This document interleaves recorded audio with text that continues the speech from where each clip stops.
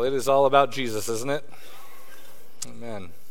I want to invite you to turn in your Bibles to Isaiah chapter 27. We're going to finish our study of the fourth section of the book of Isaiah in chapters 24 through 27. We didn't quite finish last week, so we're going to begin by wrapping that up by briefly summarizing chapter 27, and then we're going to move on today into the fifth major section of the book, which is chapters 28 through 35, and we'll kind of at least get started in our study of that next section. So let's pick up where we left off at the end of chapter 26. And if you recall, in that fourth section, chapters 24 through 27, there's kind of some major themes. Chapter 24, the major theme is the tribulation judgments. Chapter 25 are the kingdom blessings that Messiah is going to bring when he returns. Chapter 26 talks about salvation by grace through faith. And chapter 27, which we're going to be looking at as we begin, is an exhortation to make peace with God and a warning that if you refuse to do so, you will perish. So really the theme of chapter 27 is make peace or perish. Look at Isaiah chapter 27, beginning in verse 1. It says, "In that day," and that of course is a reminder that this is looking towards the end times, "In that day the Lord will punish Leviathan, the fleeing serpent, with his fierce and great and mighty sword, even Leviathan, the twisted serpent, and he will kill the dragon who lives in the sea." Now, as you read that, that's probably one of those verses as we come across Old Testament prophecy that just kind of leaves you scratching your head. What is this talking about? Well, let's kind of start by just breaking it down a little bit. First, the first thing I want you to know is that Leviathan is described in the book of Job and in great detail. And this was a very fearsome sea creature. It was a real animal. It's one of the many species which have since gone extinct. But Leviathan was a very fearsome sea-dwelling creature that created great fear in those that encountered it and the sailors who would describe it. In fact, it was such a powerful and dangerous creature that ancient people were extremely afraid of it. It was viewed as the most dangerous and fearsome of all of the creatures of that time, and therefore it became a symbol in ancient people's minds for the things they fear the most, the powers of evil and darkness, and therefore it became used as shorthand in some ancient literature as a symbol of Satan himself, of the serpent of old. For example, there is a Ugaritic writing originating in the land of Canaan which says, quote, "When thou dost smite Leviathan the fleeing serpent, and shall put an end to the torturous serpent." Now, the phrasing of that Ugaritic writing and the wording of Isaiah 28:1 is so similar that it's likely that Isaiah is intentionally referring to that Ugaritic saying, and he's referring to it in order to drive home a point. He is saying that in the end times, the powers of evil that the peoples of the world most fear will all be conquered by the Lord. Even Satan's dark power, as symbolized by the fearsome Leviathan, is going to be defeated. And in the book of Revelation, Satan and the Antichrist and the false prophet are referred to by these terms like the dragon, the beast, the serpent of old. And so Isaiah chapter 28 verse 1 is saying that in the end times, Satan himself and all the powers of darkness, all the things that the peoples of the world fear most, the things which are too powerful for them but are not too powerful for the Lord will defeat evil. Then in verses 2 through 6 of chapter 27, we see what's called the second song of the vineyard. Look at verses 2 through 6. It says, "In that day, a vineyard of wine, sing of it. I, the Lord, am its keeper. I water it every moment, so that no one will damage it. I guard it night and day. I have no wrath. Should someone give me briars and thorns in battle, then I would step on them. I would burn them completely. Or let him rely on my protection. Let him make peace with me. Let him make peace with me. In the days to come, Jacob will take root. Israel will blossom and sprout, and they will fill the whole world with fruit. Now, this is called the second song of the vineyard because if you recall back from our study of chapter 5, the first song of the vineyard is recorded in chapter 5. And the first song of the vineyard is a lament. It laments the terrible condition of Israel, which is described as a vineyard. In fact, the first song of the vineyard laments the spiritual barrenness of Israel. In that first song of the vineyard is described as being trampled and overrun by evil and as producing only worthless fruit. In fact, if you remember, the Hebrew term used there literally means stinky fruit or stink fruit, rotting fruit. So the first song of the vineyard is a lament. The prophet is looking at the deplorable condition of the nation and seeing that it's not producing spiritual fruit and is mourning over the trampled down condition of God's vineyard. This second song of the vineyard, therefore, is an amazing expression of hope and of faith, because it begins with the phrase, in that day. There's going to be in the future a second song sung about the vineyard. And in that day, when the Lord restores the vineyard, people will sing not a lament, but now a song of rejoicing. Because why? Verse 3, God says, I, the Lord, am its keeper. I water it every moment so that no one will damage it. I guard it night and day. I have no wrath. The first song of the vineyard warned Israel about judgment to come, but now in the end times, the Lord is going to declare that his wrath is over. It has been fully assuaged, and we know, of course, in context, that his wrath is assuaged by the death of his son. Here in the second song of the vineyard, we also have an appeal made to people to reconcile with God so that they can experience this peaceful vineyard to come. Verse 5, let him rely on my protection. Let him make peace with me. Let him make peace with me. So the vineyard will be restored, and an invitation is given for those who have yet to repent to make peace with the Lord. And then notice how the song ends. It says in verse 6, in the days to come. So yes, the vineyard right now is in a deplorable condition, but in the days to come, Isaiah says, Jacob will take root, Israel will blossom and sprout, and they will fill the whole world with fruit. Remember, Israel was to be a light to the Gentiles. God had chosen this tiny little nation and placed them right at the crossroads of the continents, right on the main highways connecting the continents, and had made them to be a light to the Gentiles. They were a vineyard which was supposed to produce great spiritual fruit, but because of disobedience and unbelief, the first song says they produced only stink fruit. But a day is coming in which Jacob will take root.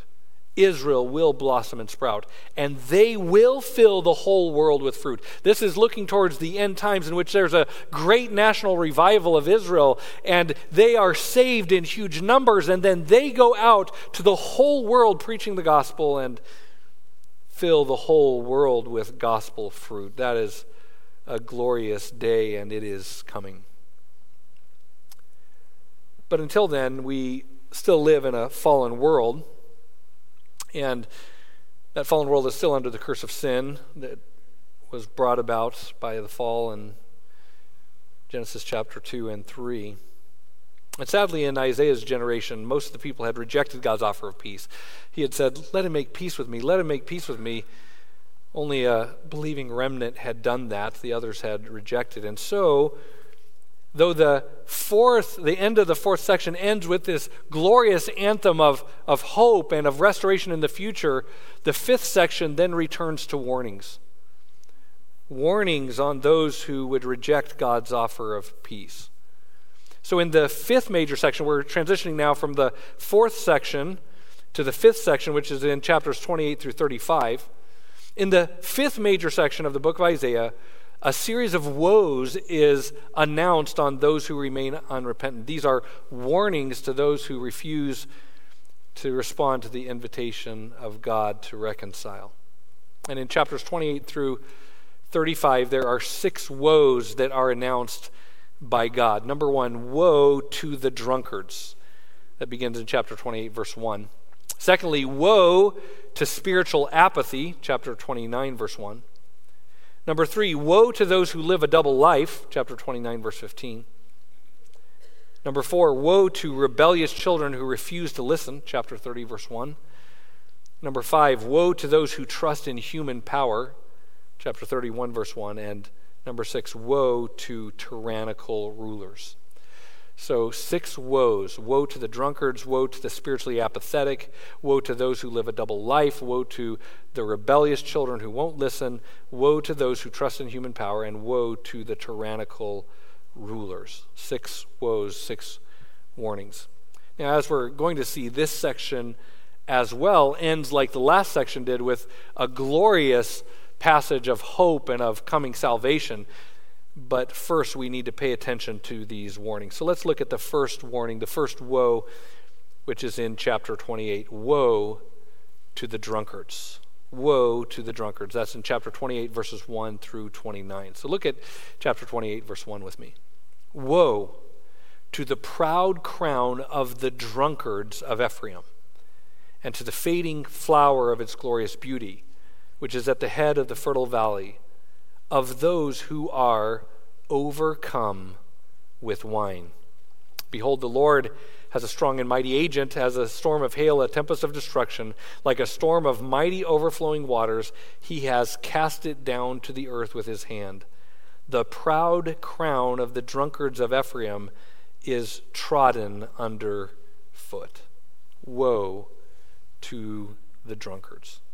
Now, it's, I think, interesting and instructive that the first sin that is mentioned as the Lord rebukes his wayward people is drunkenness. It's at the top of the list. I want you to just think for a moment how much human misery has been caused by drunkenness. Where there is domestic violence, almost always alcohol is involved. Where there are tragic accidents, often alcohol is involved.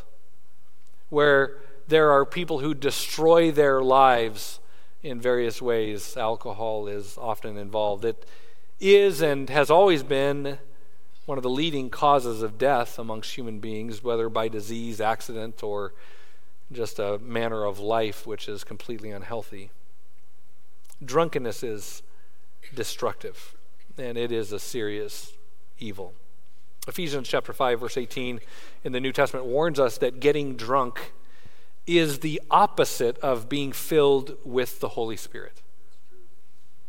And it warns us that being drunk leads to dissipation. In fact, it says it is dissipation. Dissipation being indulgence in all kinds of evil. When you talk about a gateway drug, alcohol should be at the top of the list, because it is a gateway not only to other mind-altering substances, but it is a gateway to dissipation, to many other forms of evil, to sexual immorality and to rage and violence and many other forms of wickedness. How many broken homes are primarily rooted in this evil, the evil of drunkenness? How many abusive fathers harm their children while intoxicated? How many abusive husbands harm their wives while intoxicated? How many people end the lives of fellow motorists while intoxicated? Being drunk with wine is dissipation, and it is a great evil. Here in Isaiah chapter 28, the disastrous effects and consequences of drunkenness are powerfully laid out. And I just kind of want to walk you through some of the things that this chapter says about drunkenness. First, drunkenness is caused by pride and leads to pride. Drunkenness is connected with irrational pride. Look at 28 verse 1. Woe to the proud crown of the drunkards of Ephraim. Woe to the proud crown. Verse 3 says, the proud crown of the drunkards of Ephraim is trodden underfoot. Pride is at the root of drunkenness, because if you talk to a drunk, they will always start boasting about how they can hold their liquor, they can control it, they can stop anytime they want. It's not a problem for them. You're blowing it way out of proportion. They're stronger than you think. They're better than you think. They don't have a problem. They're in control. They're fine. Don't worry. It's okay. Pride. Pride is what begins that dark journey. Yes, I know that the preacher has warned against it. My parents have warned against it, but I'm smart enough. I'm strong enough. I can handle this. And millions begin that way and end in tragedy. Drunkenness is caused by and also connected to irrational pride. Drunkenness is self-destructive. Look at verses 3 through 6. The proud crown of the drunkards of Ephraim is trodden underfoot. The fading flower of its glorious beauty, which is at the head of the fertile valley, will be like the first ripe fig prior to summer, which one sees, and as soon as it is in his hand, he swallows it. In that day, the Lord of hosts will become a beautiful crown, and a glorious diadem to the remnant of his people, a spirit of justice for him who sits in judgment, a strength to those who repel the onslaught at the gate. There's a contrast here between what the Lord will do and what alcohol has already done and is doing. The proud crown is going to be trodden underfoot, the fading flower of its glorious beauty. How many just truly beautiful people have had their lives drugged down into degradation by alcohol? It's self-destructive. Next, notice that drunkenness causes confusion. Look at the beginning of verse 7. These also reel with wine and stagger from strong drink. The priest and the prophet reel with strong drink. They are confused by wine. They stagger from strong drink. They reel while having visions. Drunkenness causes confusion and therefore deception. Next, notice that drunkenness impairs judgment. Look at the end of verse 7. They totter when rendering judgment. It impairs judgment and therefore leads to great injustices. When we talk about the abusive context in families, obviously we kind of think of the drunken father, physically abusing his children. But what about the slightly inebriated father who's trying to resolve a conflict between his children? He doesn't resolve that conflict with justice because his judgment is impaired. How many fathers have tottered while rendering judgment? How many judges and people in law enforcement have had their judgment marred by intoxication? It impairs judgment, therefore perverts justice. Next, drunkenness mars the image of God with filth. Verse 8, for all the tables are full of filthy vomit without a single clean place. I've had the need on several occasions to pull people out of their vomit. I one time had to pull a guy who was trying to vomit over the side of a canal with a kind of concrete ledge, a lot like the stage. If he had tumbled into that, he certainly would have drowned. He was crawling there to vomit and was tottering on the end. I had to grab him by his belt and yank him back. But drunkenness mars the image of God with filth. People are made in the image of God, and drunkenness leaves them filthy in their own vomit. I one time had to pull a man out of the snow. He had started removing all of his clothing because he felt he was burning up because he had just, he'd been consuming such hard liquor. Really, he's freezing to death. He had soiled himself, had his pants down and his shirt off, and had to try to pick him up and pull his pants up and carry him in his filth back home. Drunkenness mars the image of God. People are made in God's image. Drunkenness is like taking a bucket of vomit to a museum and dashing it on a masterpiece. You are the crown of God's creation. How dare you mar it with vomit and filth? Next, drunkenness prevents hearing from God. Look at verse 9.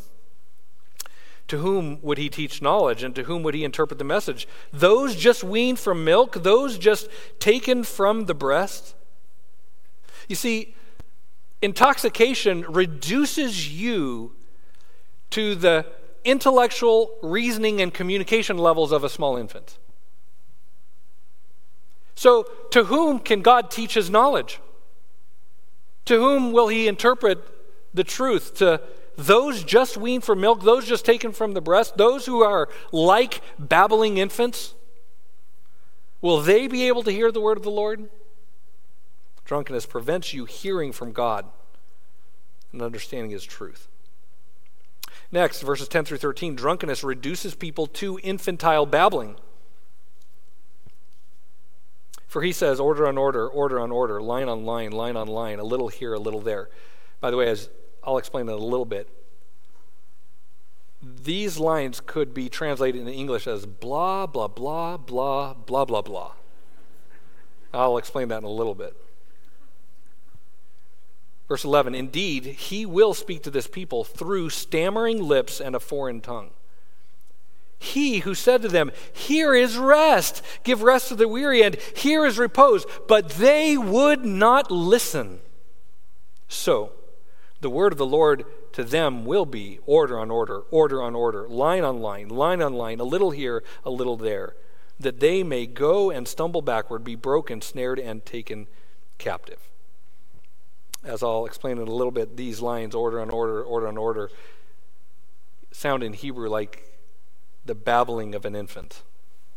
That's what drunkenness reduces people to. And drunkenness always ends in disaster and tragedy. Look at the end of verse 13. It says, they may go and stumble backward, be broken, snared, and taken captive. This is the result of drunkenness. To stumble backward, be broken, snared, and taken captive. You will be enslaved. Verse 14 says that drunkenness is a form of scoffing at God. Therefore, hear the word of the Lord, O scoffers who rule this people who are in Jerusalem. It's a form of scoffing at God, and it is akin to making a pact with death. Look at verse 15. Because you have said, we have made a covenant with death, and with Sheol we have made a pact. The overwhelming scourge will not reach us when it passes by. They think they've made a covenant with death. Oh, I'll never be one of those who dies of alcohol poisoning. I'll never be one who dies of liver failure. I'll never be one who is killed or kills in a drunk driving accident. I remember being called by a broken-hearted woman and asked to come to her house, and I came there and met a gentleman. He had a master's degree in theology from a great seminary.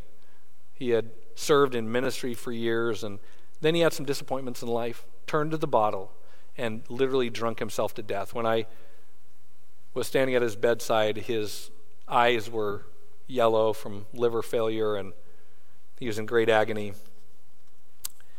But even as he lay dying from the obvious effects of a life of drunkenness, he denied he had a problem.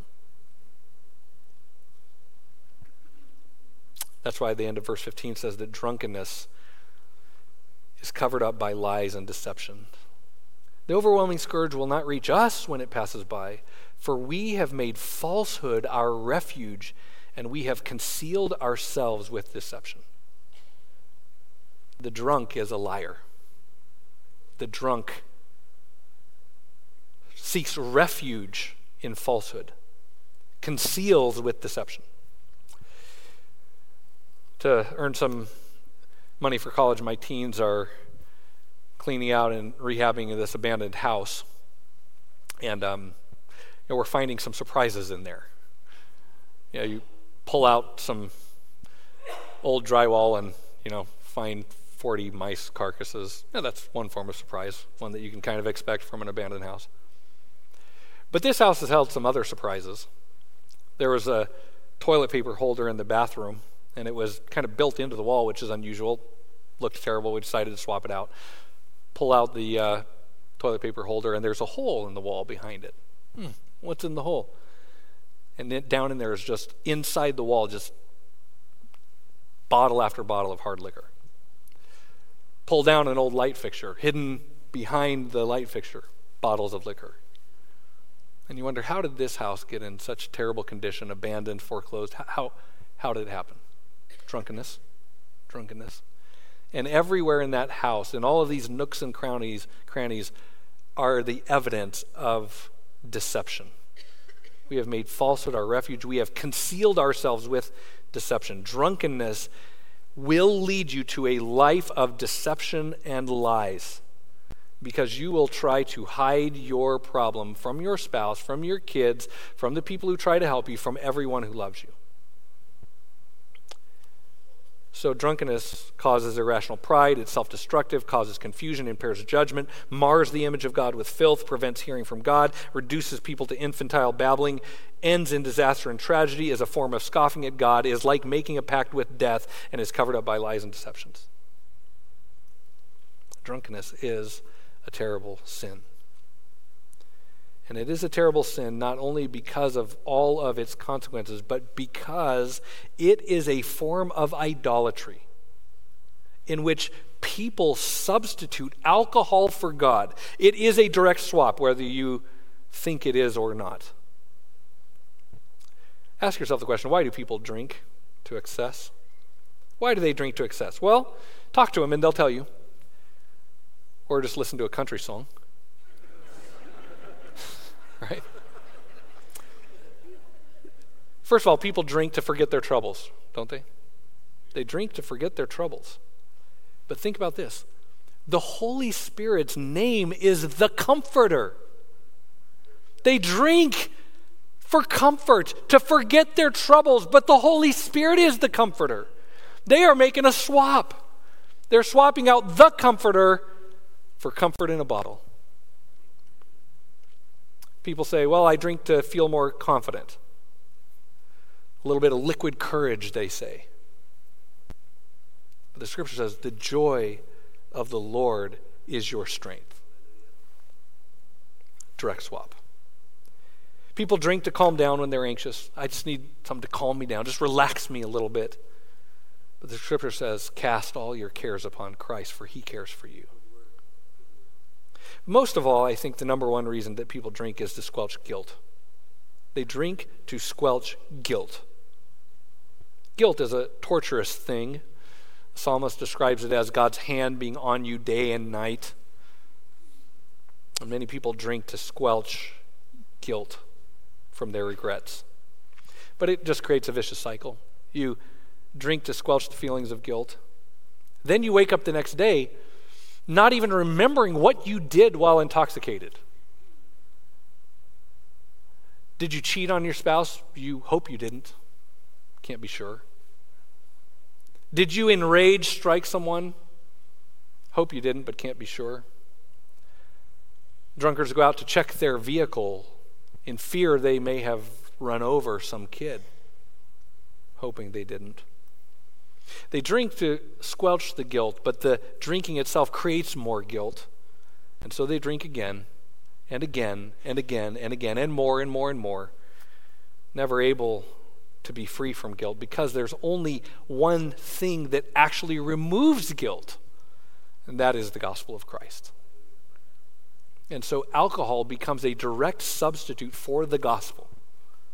Rather than turning to the death, burial, and resurrection of Christ, to his grace, his love, rather than turning to him, they try to squelch guilt with liquid forgiveness. So people use alcohol as a substitute for God himself. They try to get from booze the comfort, benefits, and blessings that can only come from God. They are trusting in alcohol. Their faith is in alcohol. They have a God in a bottle. They trust alcohol to be their savior from guilt, from depression, from anxiety. They trust in alcohol to give them confidence, joy, fellowship, friendship, relationship. And since they treat alcohol like it is their savior, it is no wonder that it becomes their Lord. And then enslaves them, dominates them, destroys their morals, their health, their finances, their marriages. If you treat alcohol like your savior, it will become your Lord. And it is a terrible God, a cruel God. All who bow before this idol will learn the hard way that it promises life but delivers death. It promises happiness but brings misery. It promises friends but leaves you alone in your own vomit in the end. It promises popularity but brings you shame. It promises a party but leaves you in a gutter. Its end is a crushing headache. Its end is a puddle of your own vomit. Its end is filth. Its end is judgment. Its end is destruction. So don't turn away from God to bow to this idol. Instead, heed the exhortation of Ephesians 5:18. Do not get drunk with wine, for that is dissipation, but instead be filled with the Spirit. Isn't it ironic that we call alcohol small s spirits? Don't be filled with the spirits, be filled with the Spirit, the Holy Spirit. In other words, the way out of enslavement to alcohol or any other mind-altering substance is to cast away this terrible idol and turn to the real thing. Cast away your idol, pour it out, throw it away, get rid of it, and turn to Christ. Turn to God for true relief from guilt, to give you true comfort, true joy. This is what the drunkards of ancient Israel were being exhorted to do 2,700 years ago, and God is still sending that message today. Look at the exhortation in verse 16. Therefore, thus says the Lord God, behold, I am laying in Zion a stone, a tested stone, a costly cornerstone, for the foundation firmly placed. He who believes will not be disturbed or disappointed or let down. I will make justice the measuring line and righteousness the level. Then hail will sweep away the refuge of lies, and waters will overflow the secret place. Your covenant with death will be canceled, and your pact with Sheol will not stand. Turn to Christ. Let him sweep away the web of lies and secrets that have enslaved you. Let him cancel your covenant with death and give you new life. And the end of verse 16 says, whoever believes will not be shaken, disturbed, disappointed. This is one of the most often cited Old Testament verses in the New Testament. Whoever believes in him won't be let down. Alcohol promises much and delivers not only little, but misery. But if you trust in the Lord, you won't be disappointed. Those who rely upon alcohol often can't conceive of functioning in life without it. How could I get by without it? This is what I rely on. It's what I lean upon. Oh, friend, you're standing on thin ice. Step off the thin ice onto the costly cornerstone, leveled with justice and righteousness, placed firmly. And those who take their stand on the foundation of Christ will never be shaken, never be let down, never be disappointed. So if you are hearing this message, either here or online, and you are enslaved to alcohol or some other mind-altering substance, I want to encourage you to repent. Repent. Turn away from that sin, and then replace what that substance did in your life with the Holy Spirit. Repent and replace. You turn to alcohol for comfort, turn to the Holy Spirit for comfort. You turn to it for liquid courage. Let the joy of the Lord be your strength. You need to be filled with the Holy Spirit. That means letting the Word of God dwell in you richly. It means praying continually. It means filling your mind with the Word of God, serving Him, devoting your life to Him. You gave your money to alcohol. Devote your money to serving the poor and helping the the work of the Lord to go forward. You gave alcohol your time. Give your time to the service of the Lord and meditation upon his word and prayer. You let it dominate your relationships, transform your relationships, put a new center around your friendships. Don't center it on drunkenness, center it on the things of God. Repent and then replace. There's grace for you. Grace which forgives and grace which transforms, so turn to Christ. If you don't, the warnings of the rest of the chapter will apply to you. In verses 18 through 29, there are warnings given. The last part of 18 says that those who don't repent will be trampled by the overwhelming scourge. Verse 19 says your addiction will seize you morning after morning and cause sheer terror. Verse 20 says that you will find that sin is as frustrating as a bed that is too short to stretch out in and is as cold as a blanket too small to wrap oneself in. You're relying on alcohol for things only God can do. Alcohol is like a bed too short to stretch out in. It's like a blanket too small to cover yourself in. You will find yourself miserable and shivering if you trust in this idol. And verses 21 through 29 says that if you continue on, you will face the Lord's discipline. So the message of Isaiah 28, the main message, is that drunkenness brings nothing but woe. Nothing but woe. So don't go down that path.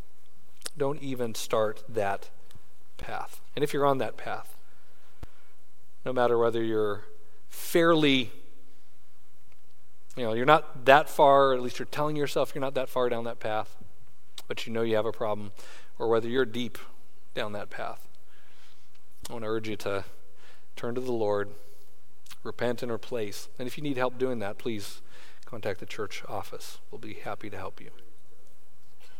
Now, in Israel's case, drunkenness, going back to the context of chapter 28, drunkenness was a key factor in the degradation of society, which eventually led to their invasion, their defeat, and their exile.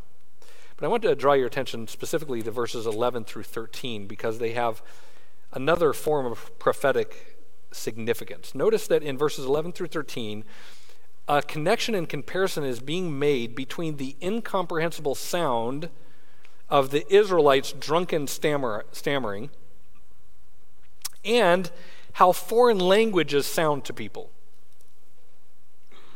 When someone's drunk, sometimes it almost sounds like they're speaking a foreign language. It's like they're just like stammering in incomprehensible sounds. And it sounds like when you're listening to a language you don't understand and you're not even familiar with it, it's just all sounds to you. And drunkenness leaves someone stammering like that. And so there's a comparison being made here. Look again at verses 9 through 13. To whom would he teach knowledge, and to whom would he interpret the message? Those just weaned from milk, those just taken from the breast? For he says, order on order, order on order, line on line, line on line, a little here, a little there. Indeed, he will speak to this people through stammering lips and a foreign tongue. He who said to them, here's rest, give rest to the weary, and here's repose. But they would not listen. So the word of the Lord to them will be order on order, line on line, line on line, a little here, a little there, that they may go and stumble backward, be broken, snared, and taken captive. Now, what is this line? It appears in here. It appears in verse 10 and verse 13. Order on order, line on line, line on line, a little here, a little there. I said that in one sense this could be translated in English as blah, blah, blah, blah, blah, blah, blah, blah, blah, blah. Because these words appear or sound in Hebrew like the babbling of a child or the mumblings of a drunk or how foreign languages sound to those who are not familiar with them. In Hebrew, this sounds somewhat like this: sav lasav, kav lakav, zer sham. It's just babbling, like an infant or a drunk, or how a foreign language can sound to people. Sav lasav, kav lakav, zer sham. And verse 13 is saying that because they were drunkards who babble like toddlers, their judgment will be to hear orders given to them by foreign masters, and those orders will sound to them just as incomprehensible as the babbling of drunks or the mumblings of infants. Verse 13. So the word of the Lord to them will be sav lasav, kav lakav, zer sham. In other words, and listen carefully, hearing foreign languages spoken to them would be a prophetic sign to Israel that they were under the Lord's discipline. He says in verse 11, "Indeed, he will speak to this people through stammering lips and a foreign tongue." And this is in the context of a warning of judgment, that they are going to stumble backward, verse 13, be broken, snared, and taken captive. This, by the way, is mentioned very directly in the New Testament, where these exact verses are cited to indicate that hearing the word of God in foreign tongues was a prophetic sign, but not a sign for believers, but for unbelievers. Let me read to you 1 Corinthians chapter 14, verses 21 through 22.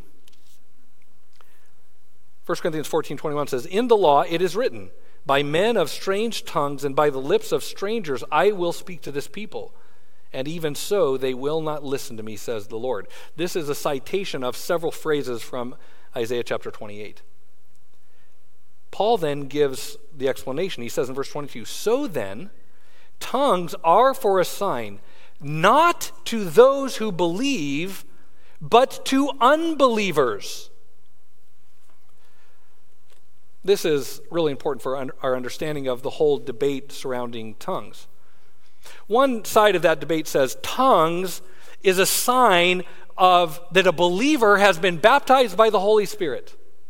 It's a sign that you're truly saved. But 1 Corinthians 14 says tongues are not a sign for believers, but for unbelievers. And that statement is made as Isaiah chapter 28 is cited. So what is being discussed here? Isaiah 28 said, remember, if in the Mosaic covenant, God had said, look, if you obey, you'll experience the blessings of the land. You'll live in peace and security there in the promised land. But if you disobey, you'll be invaded, taken to exile. So hearing foreign tongues giving orders in Israel was a clear sign of judgment. It was a clear sign of judgment. And that's why in 1 Corinthians 14 it says tongues are a sign not for believers but for unbelievers. It's a fulfillment of the Isaiah 28 prophecy when he says, "Indeed, God will speak to this people through stammering lips and a foreign tongue." So this is one of the many, many reasons why we believe that the purpose for the gift of tongues has been misunderstood, and therefore the fulfillment of that purpose, which took place in the apostolic era, is often misunderstood. Tongues on the day of Pentecost and in the apostolic age were a clear prophetic sign to unbelievers that they had rejected the Messiah and therefore were facing imminent judgment. And that judgment came in 70 AD when Jerusalem was destroyed and the temple was ripped down literally stone by stone. After the judgment on that generation was made clear by the destruction of the temple in 70 AD, tongues, as was predicted by the use of the Greek middle voice verb used in 1 Corinthians 13, ceased on their own. In 1 Corinthians 13:8 it says tongues will cease, and a middle voice is used, which means they'll cease on their own accord. In other words, when their purpose has been fulfilled, they will fade away. And they ceased on their own because the purpose of prophetic warning for which they had been given had been accomplished. Again, on the day of Pentecost, tongues were a clear prophetic sign to unbelievers that they were under judgment because of their rejection of the Messiah. And so the teaching of Isaiah 28 that foreign tongues are a prophetic sign to unbelieving Israelites needs to be a key factor in our interpretation of the New Testament passages on tongues. And that, by the way, is why I feel that at least certain elements of the modern charismatic movement turn Acts chapter 2 verse 13 and Acts chapter 2 15 literally on its head. If you look at Acts chapter 2, remember the apostles are preaching, and people from many different nations who had gathered in Jerusalem were all hearing the mighty works of God and the gospel proclaimed in their own languages. But in chapter 2, verse 13, it says, that others, so there were those who were responding, right? Verse 11 says, we hear them in our own languages speaking of the mighty deeds of God. And they continued in amazement, it says, verse 12. But verse 13 says, there were others. And these others were mocking and saying, they are full of sweet wine. And so Peter in his sermon says in verse 15, these men are not drunk as you suppose. He's addressing these mockers. For it's only the third hour of the day, right? It's ridiculous to think they're drunk. On the day of Pentecost, some were mocking the apostles, saying they are full of sweet wine. What is going on here? These mockers were saying, these apostles are up there babbling like drunken fools. Kav lasav, kav lasav. And they are actually referencing Isaiah 28 and making fun of the apostles in the process. They are mockers. Mockers always take the truth and twist it in order to make fun of those who follow it. Some of the people are like, we're hearing the word of the Lord in our own language. And others are like, it's just sav lasav, kav lakav, zer sham. They're just drunk. This is where I think the many charismatic interpreters get this passage exactly upside down. They say that the reason these mockers accuse the apostles of being drunk is because the apostles were acting drunk, stumbling around, acting, quote, drunk in the spirit. But that is not how the behavior of the apostles is described in Acts chapter 2. In Acts chapter 2, verse 6, verse 8, and verse 11, Luke makes it clear that the people were hearing their own languages, languages of real people in real places. And there is nothing in the text that indicates that the apostles were rolling around on the ground or stumbling around like drunken fools.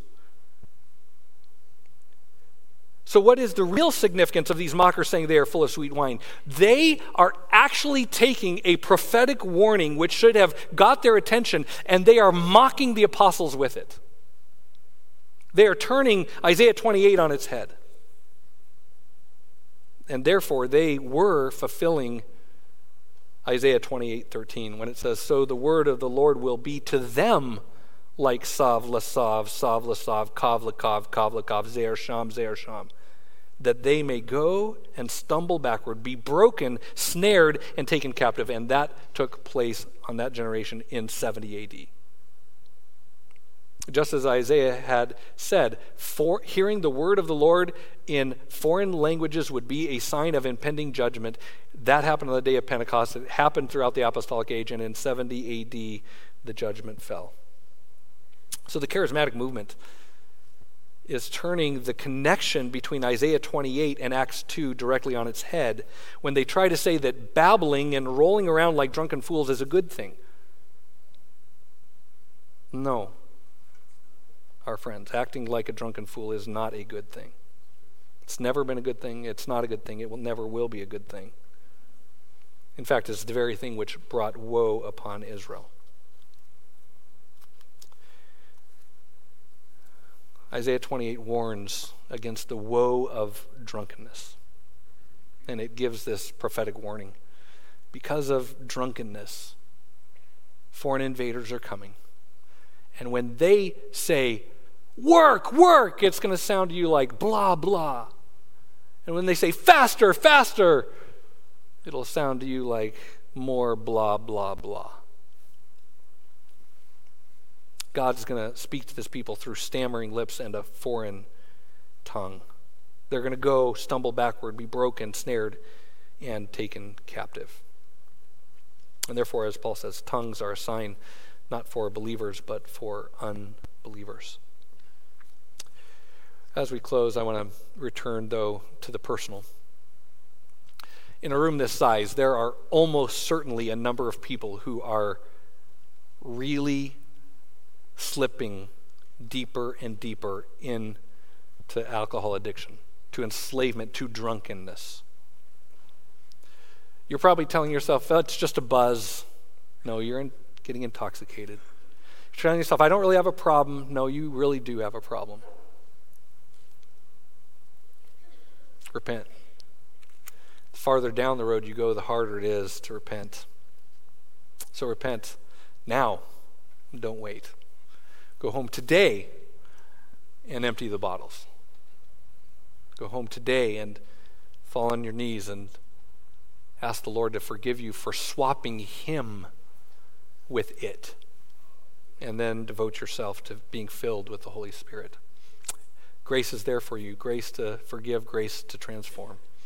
So let me pray for you in that. Lord, it would be highly unusual if in a group this size and with those who may be listening online, if there's not someone who is enslaved to alcohol, who's committing this horrible substitution of the Holy Spirit for alcoholic spirits. Lord, help them to cast that idol far from them, to repent and to then replace all of those areas of life with the Holy Spirit, that they may be filled with your Holy Spirit, Lord, because it is your Spirit who produces love and joy and peace and patience and kindness and goodness and gentleness and self-control.